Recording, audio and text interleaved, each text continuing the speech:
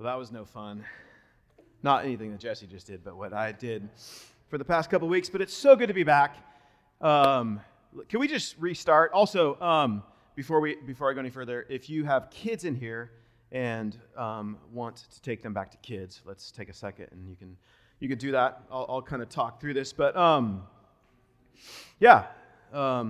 here's what it felt like a bit. You guys ever watch those compilation videos of athletes who celebrate too soon, right? And then only to like I'm gonna do the dance before I actually cross the goal line, and then that's kind of what it felt like. But I do want to thank all of you guys for just your outpouring of love and concern to our family.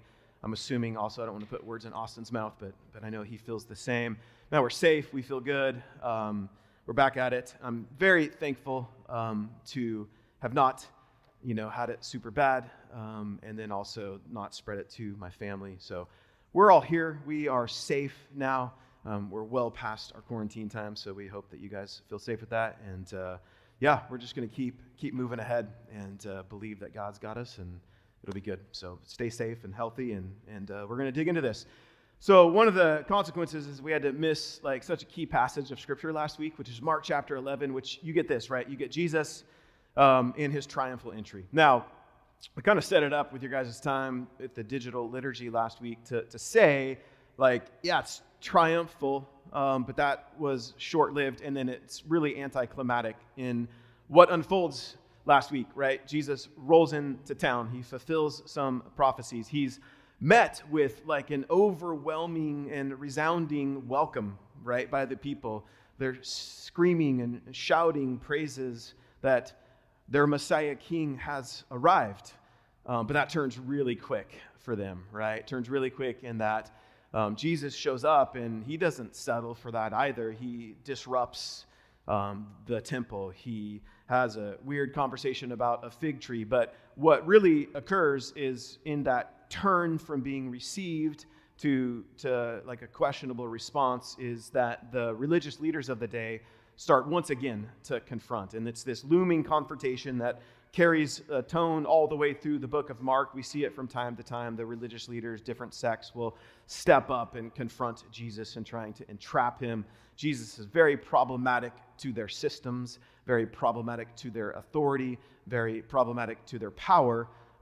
So one of the things that's important to recognize in this, as Jesus shows up and confronts the religious leaders, or as they confront him, I've said this before, it's easy to just kind of frame them up as the antagonists in the story and assume that Jesus despises them and that Jesus wants to tear down everything that they're about. But the reality is that's not what Jesus is doing. Jesus is lovingly, although very sternly, confronting the religious leaders. He's pointing to them to where they are effectively not understanding the gospel, and confronts them in that. But the confrontation in Jesus' mind is to pull them out of their religious systems and practices to understand the gospel so they would submit to King Jesus and come under his authority and his kingdom. So fast forward to chapter 12, and there's just more of that, right? We're going to have more confrontations.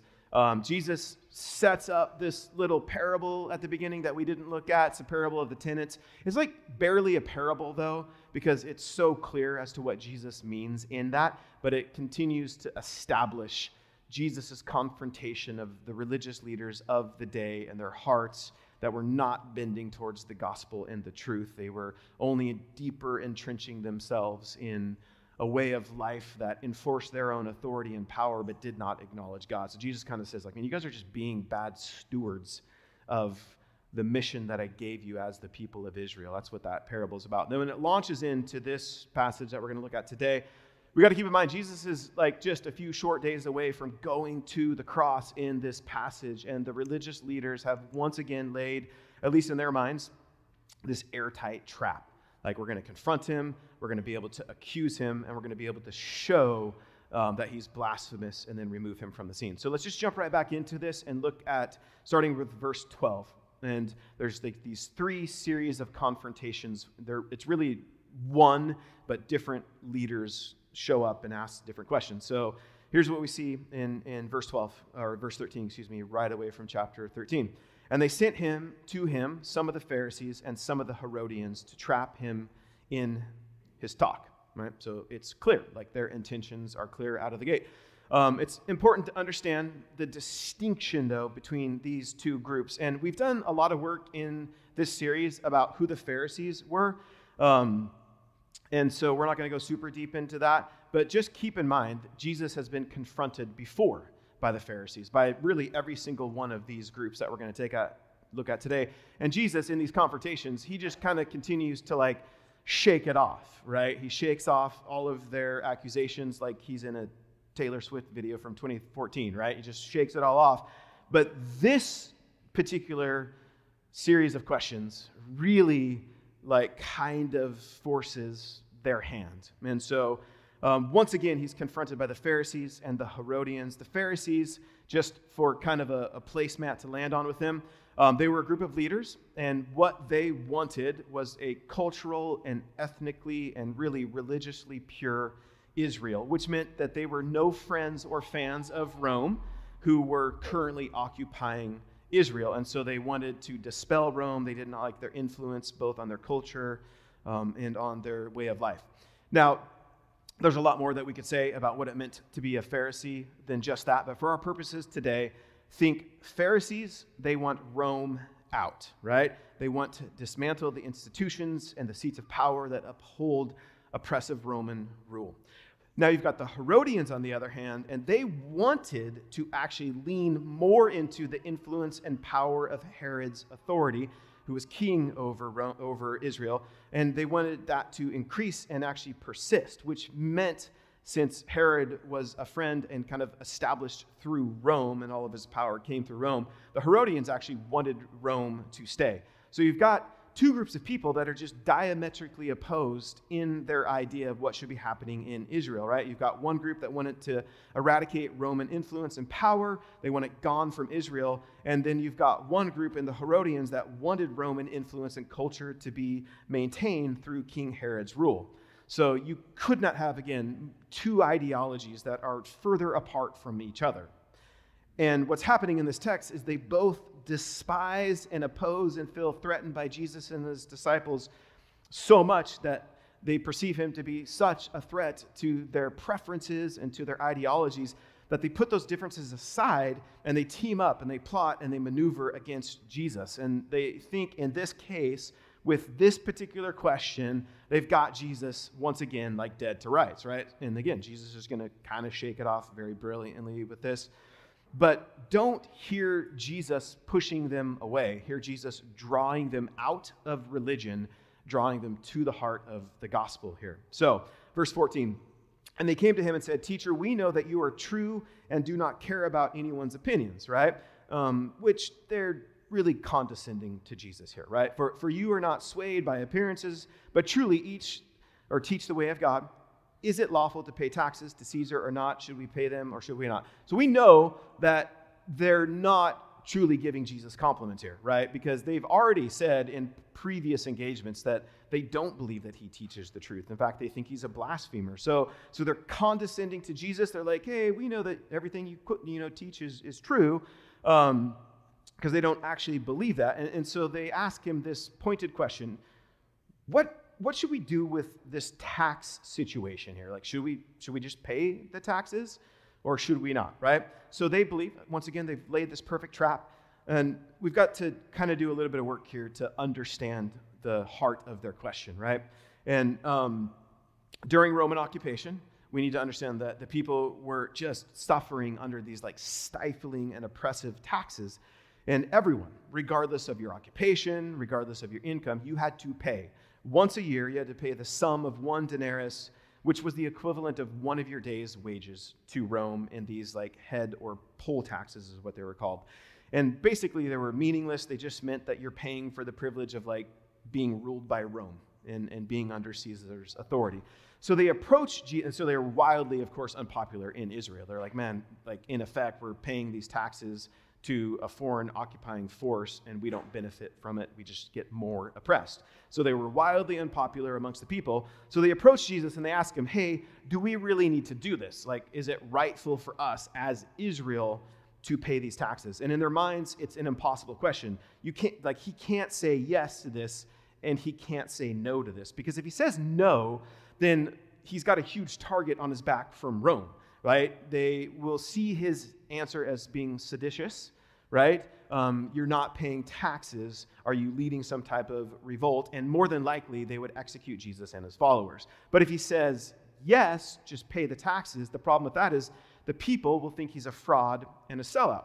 He's been talking all along about the kingdom of God, that it's here, that it's present, that I'm bringing it and ushering it in. And for the people, that meant Jesus leading an insurrection and ousting the foreign occupiers, right? So in their minds, this is a situation for Jesus that he's damned if he does and he's damned if he doesn't, right? Because one of the reasons they're asking this question is they had seen examples of what happens when you refuse to pay taxes. Like 20 years before this, within Jesus' lifetime, there was a guy named Judas the Galilean, which is an awesome way to be named, right? The city that you're after. So from now on, we're going to call Matt, it's going to be Matt the Albanite, right? Are you ready to own that? It's Matt the Albanite, right? And so this guy, Judas the Galilean, he leads a revolt, and he and his followers refused to pay taxes to Rome. And you can imagine what happened. The Romans brutally eradicated him and his followers from the scene. So they know what happens if you refuse to pay taxes. So the Pharisees and the Herodians are thinking he's probably going to say no, in which case he would be labeled a dissident and the Romans would simply do their job for them. The problem with their plan is Jesus is just simply smarter than them, right? So look at verse 15. But knowing their hypocrisy, he said to them, why put me to the test? Bring me a denarius and let me look at it, right? So he's like, here's the object of your question, this coin. And so they brought one, and he said to them, whose likeness and inscription is this? They said to him, Caesar's. Jesus said to them, render to Caesar the things that are Caesar's, and to God the things that are God's. And they marveled at him. Now, like, super famous passage of scripture, right? You guys have heard this before.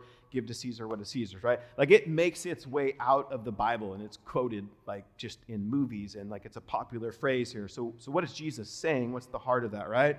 Notice they ask Jesus a really simple yes or no question. Should we do this or should we not? And so there's really just these two answers. There's yes or there's no, but Jesus responds with really a question of his own, right? Whose face is on this coin? So this is roughly an example of what this coin would have looked like, right? And then, so Jesus is like, well, who's represented on this coin? Whose face is on this coin? And then he answers, it's Caesar's, so give to Caesar what belongs to him, which is this coin. That's fine, it belongs to him. But give to God what belongs to him.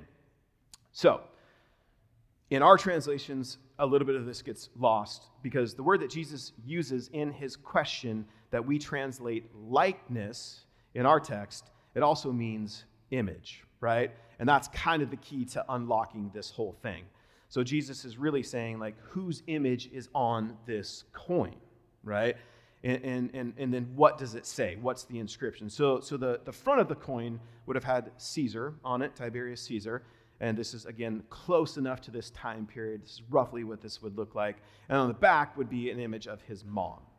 And the inscription on the front would say Tiberius Caesar Augustus, son of the divine or son of God. And then on the back, it would read high priest. So the image on the coin was Caesar and then his mom. And the inscription was this, son of God, high priest. Caesar is the son of God, and he is the high priest, right? That's who Rome was, and that's who Caesar was to Rome. So very simply, because we don't have time to go into all the complexities of, like, what's going on here, but what Jesus is saying to Caesar, or to the Pharisees and the Herodians, is, yeah, it's an easy answer. Give to Caesar the things that have his image on them, right? So if it has Caesar's image on it, it belongs to him, give it to him. You're fine in doing that. But give to God what has his image on it. Which is what? It's you, right? So he tells these Pharisees, hey, you're fine to give to Caesar. That's reasonable. But don't give to Caesar what does not belong to Caesar, what does not have his image on it, which is you, which is your heart, your soul, the very fabric of who you are. And so there's a principle that goes way beyond what Jesus is saying here, right? Deeper than just giving to Caesar what belongs to Caesar, like giving Caesar his money, right? And it's really, I think, fitting for the time that we find ourselves in also. So really what Jesus is going at, and it's much deeper, and what he's emphasizing, he's saying, hey, Caesar demands ultimate control and authority over your life. It's inescapable to have oppressive Rome over you, and that's the goal. But Jesus is saying, it's okay, you can and you should render or give to Caesar what is appropriate to render to him.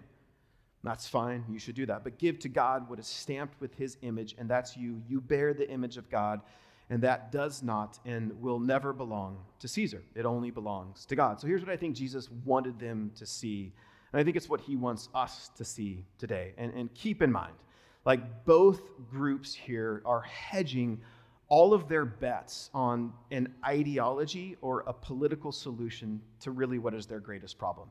And Jesus is saying, your hope will never be rooted in this world. Your hope is not in a government, it's not in an ideology, it's not in a system, it's not in an institution. Our hope is not to find favor with any government. Our identity is not intrinsically tied to any political party, and our mission is not simply to be on the right side of history. Our hope is in Christ and his finished work and resurrection, and our identity is firmly rooted in our unique image bearer status, and our mission is to be on the right side of the gospel and Jesus' eternal kingdom. Right? So Jesus doesn't give them a simple answer. He doesn't give them the answer that they want. He doesn't say, no, don't pay the tax, revolt and tear the system down. He says, you're a citizen of the kingdom of God before you're anything. He doesn't give them an easy out here, right? But he also doesn't say, yes, pay the tax and become a mindless, soulless part of the system. He says, render to Caesar what is Caesar's. Yes, responsibly and engage and participate in the system, right? Be a life-giving part of the system and place and government that you find yourself in. But never misplace your trust and your hope. Always remember that you bear the image of God, not Caesar. And for us, the reality is this: you do not bear the image of the American flag. And your first and ultimate allegiance is not to a political system or an ideology or a country or an empire or whatever political party is stamped on your voter ID. Your citizenship is firmly established in Jesus' shalom-filled kingdom. So Jesus would say, don't give your heart and your very essence to something, Caesar, your country, a political ideology, a system, to something that it does not belong to. It only belongs to God. So Jesus is getting at something so much deeper here than should you pay taxes or not. He's saying, yes, be involved to the point at which it's responsible for us as Christ followers to be involved. But never give to that system what it can never own, which is the very essence of who you are, made in the image of God. So it's important for us to understand, because we have a tendency to misplace our hope all the time, right? Like our hope is always misplaced when you establish it in a particular ideology or system, right? But it's important to know that Jesus is not calling them here to not be engaged.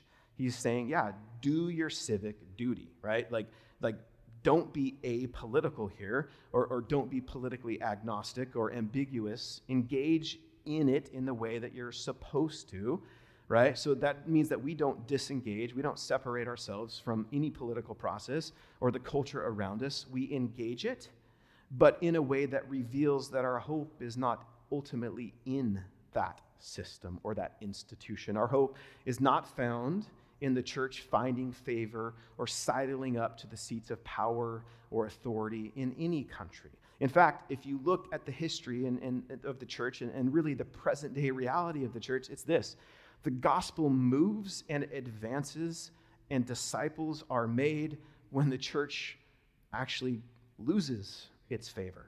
Like when it can no longer sidle up to like the worldly seats of authority and power, and it finds itself out of favor with those institutions, that's when the church goes underground and it begins to grow and spread and advance like a mustard seed, right? And so we'll talk about this fall when we get to 1 Peter, but the church by definition and by its very nature was always meant to be an exile to this world, right? I would argue that it's only when the church understands its exilic nature, that it is set apart, that it's actually freed up to thrive and to flourish and to live out its mission.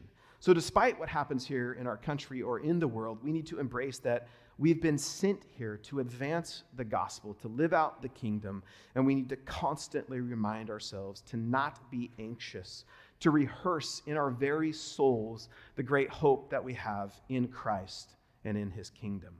So that's that first part. Next up is the Sadducees, right? So jump down to verse 18, and we're going to read all of this together.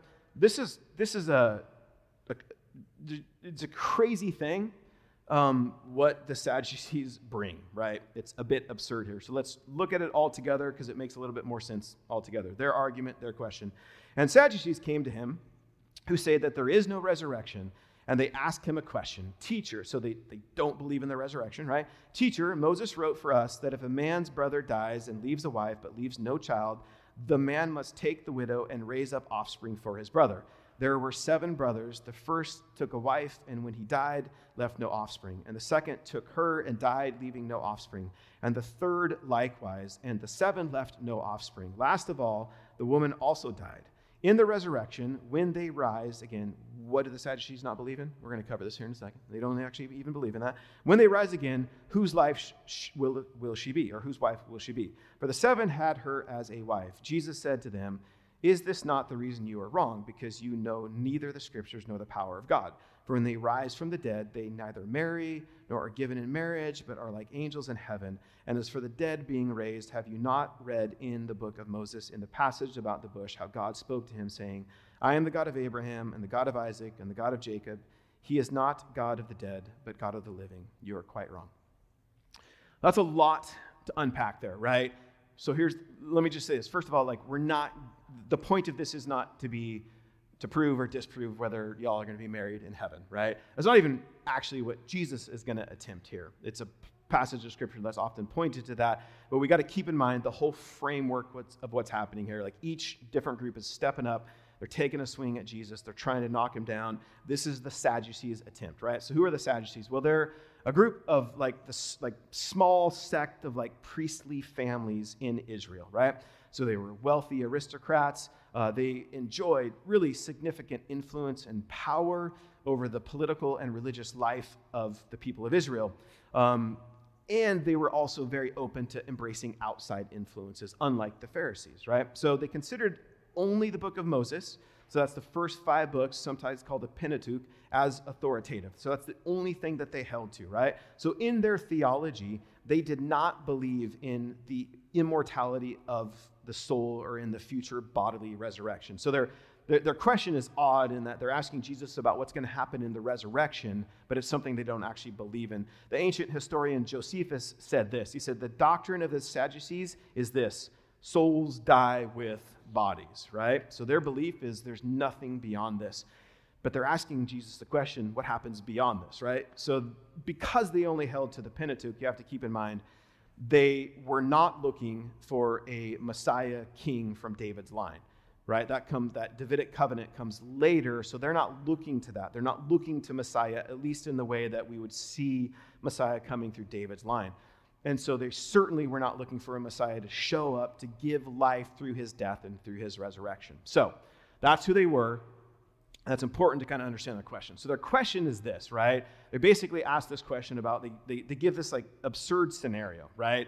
Here's this woman and here's her husband, right? They're talking about levirate marriage. And levirate marriage is levirate is the Latin term for brother-in-law, right?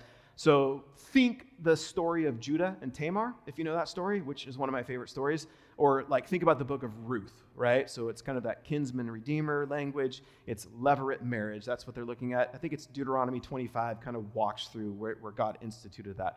So basically, so this seems foreign and odd to us in our culture, like the thought of like, if I died as like my brother-in-law, like that's weird, right? So, but here's what we need to see in this. God is making a provision in levirate marriage, for a family to ensure that it would receive the blessing and inheritance due to it in case the husband dies and has no male heir, right? So the lineage would follow through the line of the father and through the sons. So in that case, in that scenario that they bring up, the line would just end. All the blessings and inheritance would go away. So the Sadducees, they manufacture this like absurd and ridiculous argument here. A man marries a woman, and then he dies. He has 6 brothers who can fulfill the levirate obligation. So then she marries the next one, and he dies. And then she marries the next one, and he dies. So like all 7 brothers die without, in their manufactured scenario here, die without bearing a child, right? So this is like 7 brothers for one bride, but there's no dancing or singing, just dying at this point. So, and then she dies, right? So then they're like, so what happens in the resurrection? So the question was, who should be married to, or who would she be married to in this new world to come? And the Sadducees are really saying they believe the whole idea of Jesus teaching resurrection is absurd. It's an absurd idea to begin with. So for them, they're asking this question, and they think that it reveals like the foolishness of believing in a future resurrection. So they would argue that the books of Moses do not mention any future resurrection, therefore it doesn't exist, right? So despite Jesus already have spoken of his own resurrection at least 3 times alone in Mark, like alluding to it or just calling it out, right? The Sadducees, they think they have him cornered. Like Jesus now has to be forced to teach a doctrine that they don't believe in. And it's going to reveal that he's a false teacher, okay? So Jesus doesn't hesitate, right? He just comes right back at them. He doesn't even hesitate for a minute to kind of set them straight. And how does he do that? He just says, here's the deal.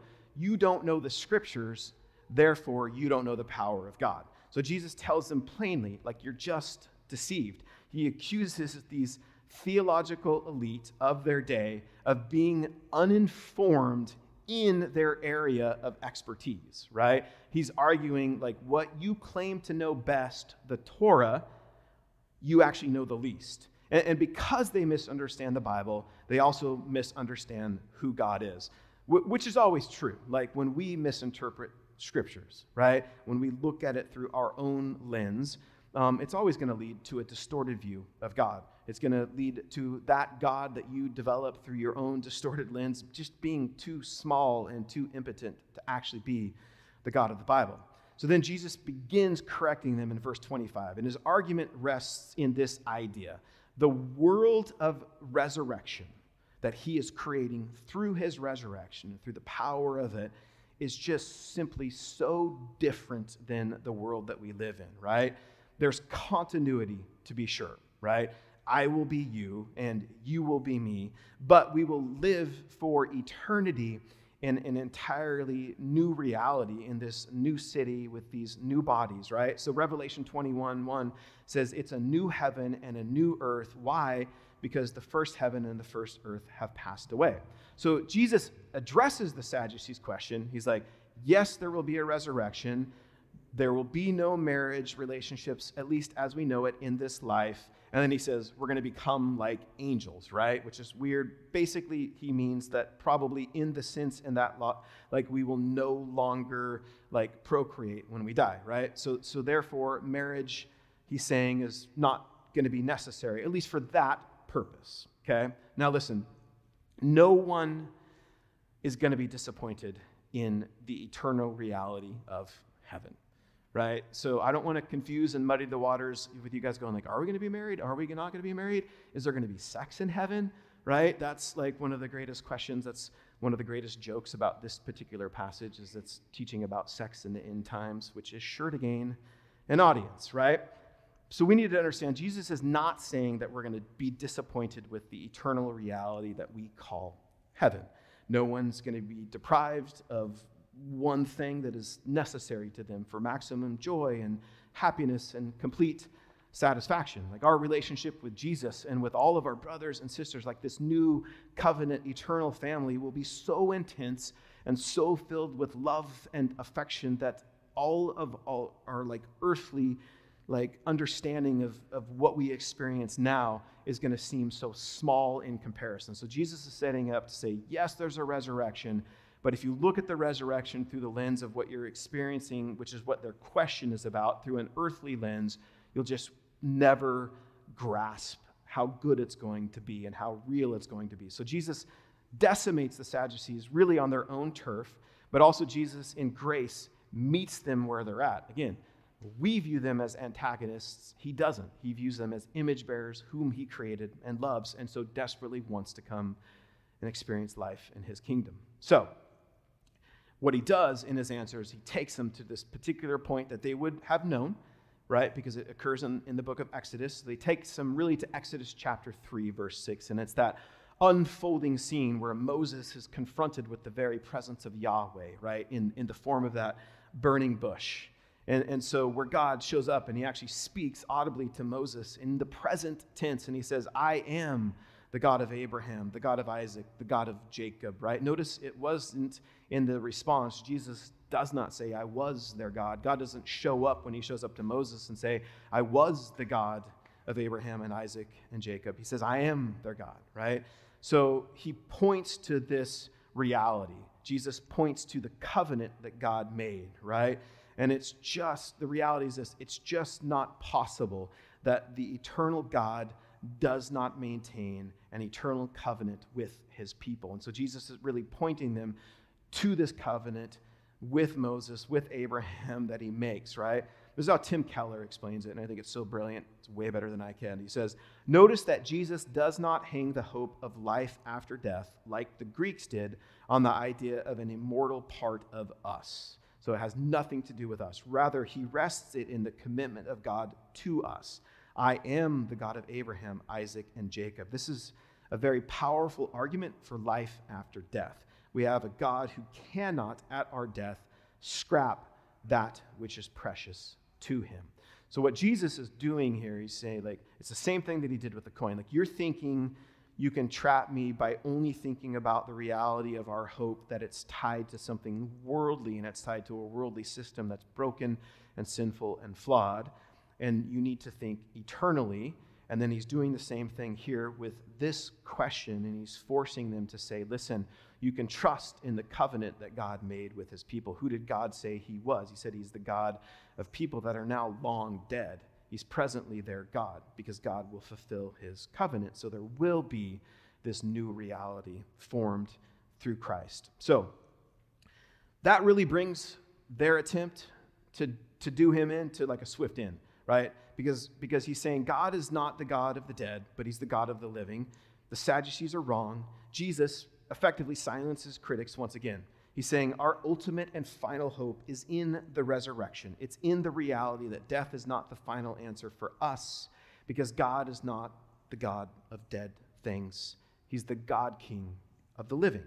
So this next section, and we'll wrap it up here, Jesus is going to walk us through, right? This reality, like where does our hope then emanate, right? Where is it truly from? So let's look at this next little interaction, verse 28.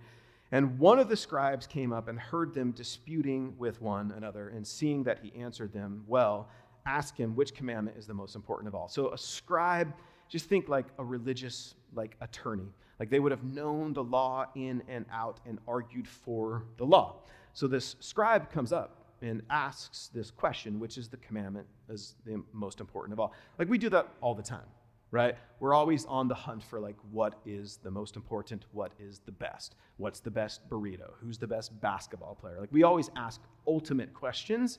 What is the most important thing that we should do here, right?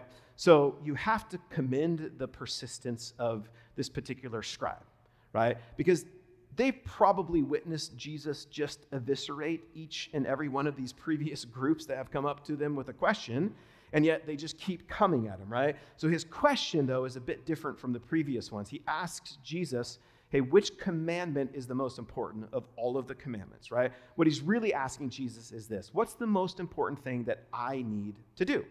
So, which is a question that I think we all ask, right? Like if we're honest, like we've asked the question, what do I need to do?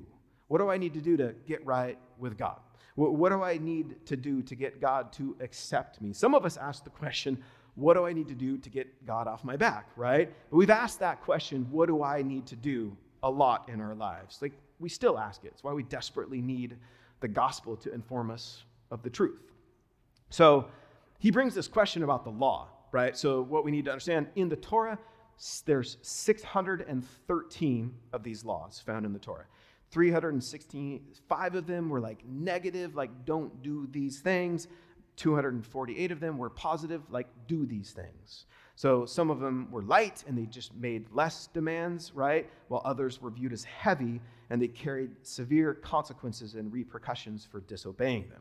So that's a lot to keep track of, right? So he's like, hey, can you just distill this down to like what's the most important thing, right? And again, we do that all the time. Where's the best place to eat in town? We want to go and experience, like, what's the most important thing, right? But we see Jesus doing this, and he kind of flips the question on itself, right? He defines what and why this one thing is ultimate. In verse 29 through 31, he says, Jesus answered, the most important is this: Hear, O Israel, the Lord our God, the Lord is one. And you shall love the Lord your God with all of your heart and with all of your soul and with all of your mind and with all of your strength. The second is this: love your neighbor as yourself. There is no other commandment greater than these. So Jesus' response, like at the front of it, it's really simple, right? The first is this: love God. And he's quoting there from what is known as the Great Shema, which is a central passage to the life and the identity of Israel. And it served as a confession. It was kind of like a creed. It would be recited by faithful followers of Judaism twice a day. You can find it in Deuteronomy 6, 4, and 5, and it basically reads just like that. But here's how it breaks down. The Lord, which is Yahweh, is our God, Elohim, and the Lord Yahweh is one. So this is at the very heart and soul of Judaism. They've got Yahweh, the covenant-making, covenant-keeping God, right? And Yahweh is his covenant name. It's what he declared his covenant name to be to his people. And so this statement means this: Yahweh is our God and our only God. Yahweh is one. He is unified and unique in essence and in existence. He alone is God. There is no other, right? So they were to be a people whose central and singular focus was Yahweh.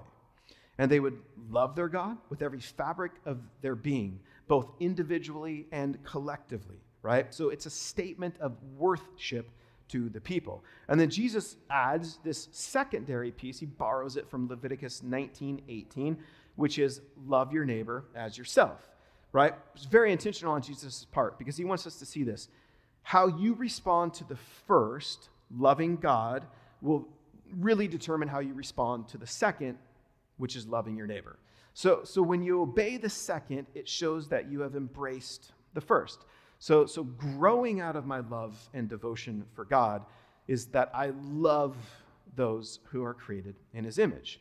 And we got to go back to Keller again because he explains this and articulates this so well. Once again, he says, Jesus shows us that love actually defines the lawful life. So it's not separated from the law.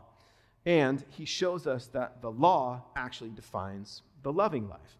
Most of us don't associate law and love, right? Those are two things that we see the tension between often, and we want to resolve them by either just saying, I'm the law follower, I'm the rule follower, or I'm the love person, right? And Jesus, and the statement that Jesus makes here, like we see how these things go together. So when Jesus says all the laws boil down to love God and neighbor, he is saying we have not fulfilled the law by simply avoiding what the law prohibits, but we must also do and be what the law is really after, namely love, right? So you fulfill the law by loving, and you love by fulfilling the law, not dismissing it. So Jesus isn't saying, you know what, you're right. 613, Moses was just wrong. That's not manageable at all. I'll replace all of those and just give you two simple ones to follow. He's not saying that.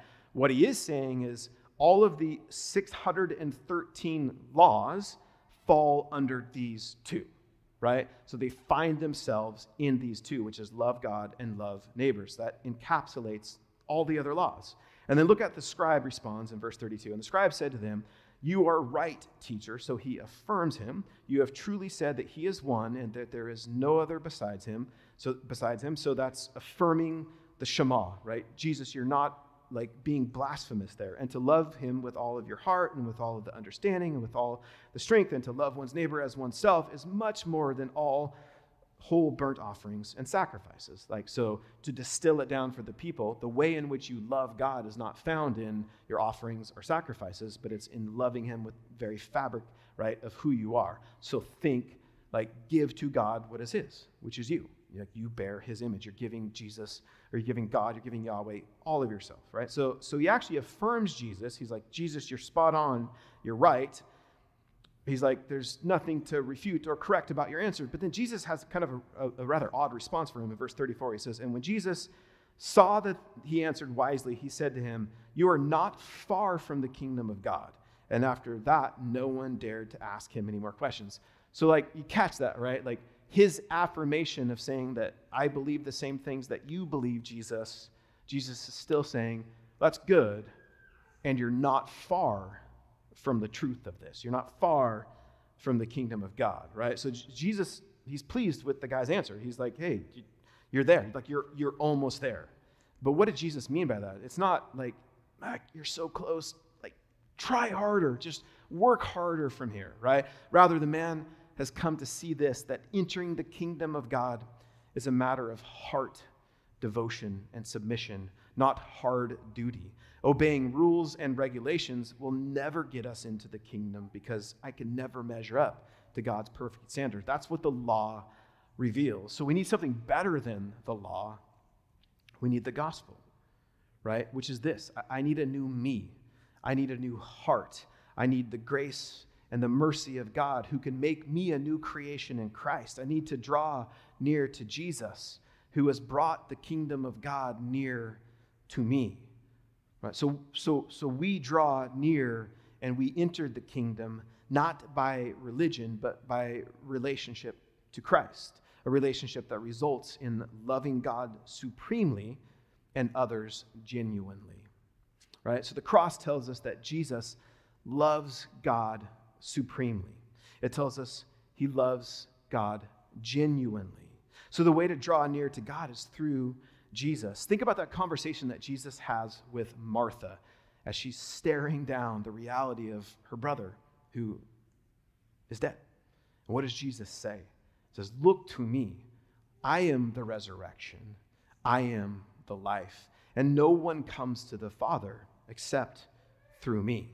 So the way that we draw near to God, the way that we love God and love others, is not go and try harder. The reality is we can't perfectly love God. We can't perfectly love others. But we look to Jesus who did, right? And so that's why this guy misses it. Because he hears what Jesus says, and he walks away and says, okay, I got this. I can do this. Like, I can love God perfectly and love others perfectly, right? But the reality is you cannot perform your way into loving God because Jesus has already made the way. Jesus is the only one to perfectly love God and perfectly love people. And so we draw near to the heart of Jesus. And we recognize this is just simply something that we can't do. But the amazing news of the gospel is he did it in your place. The gospel that so richly and complexly is filled at every turn with beauty and life and hope. And it's so incredibly simple at the same time, because the most expression of the gospel is this: Jesus in your place. And that's what this guy is missing. He hears Jesus say, love God and love others. And he's like, cool, I'll go away and do that. And Jesus is saying, no, you don't have to, because that burden has been rested upon me. Right? The guy thinks the burden is upon him.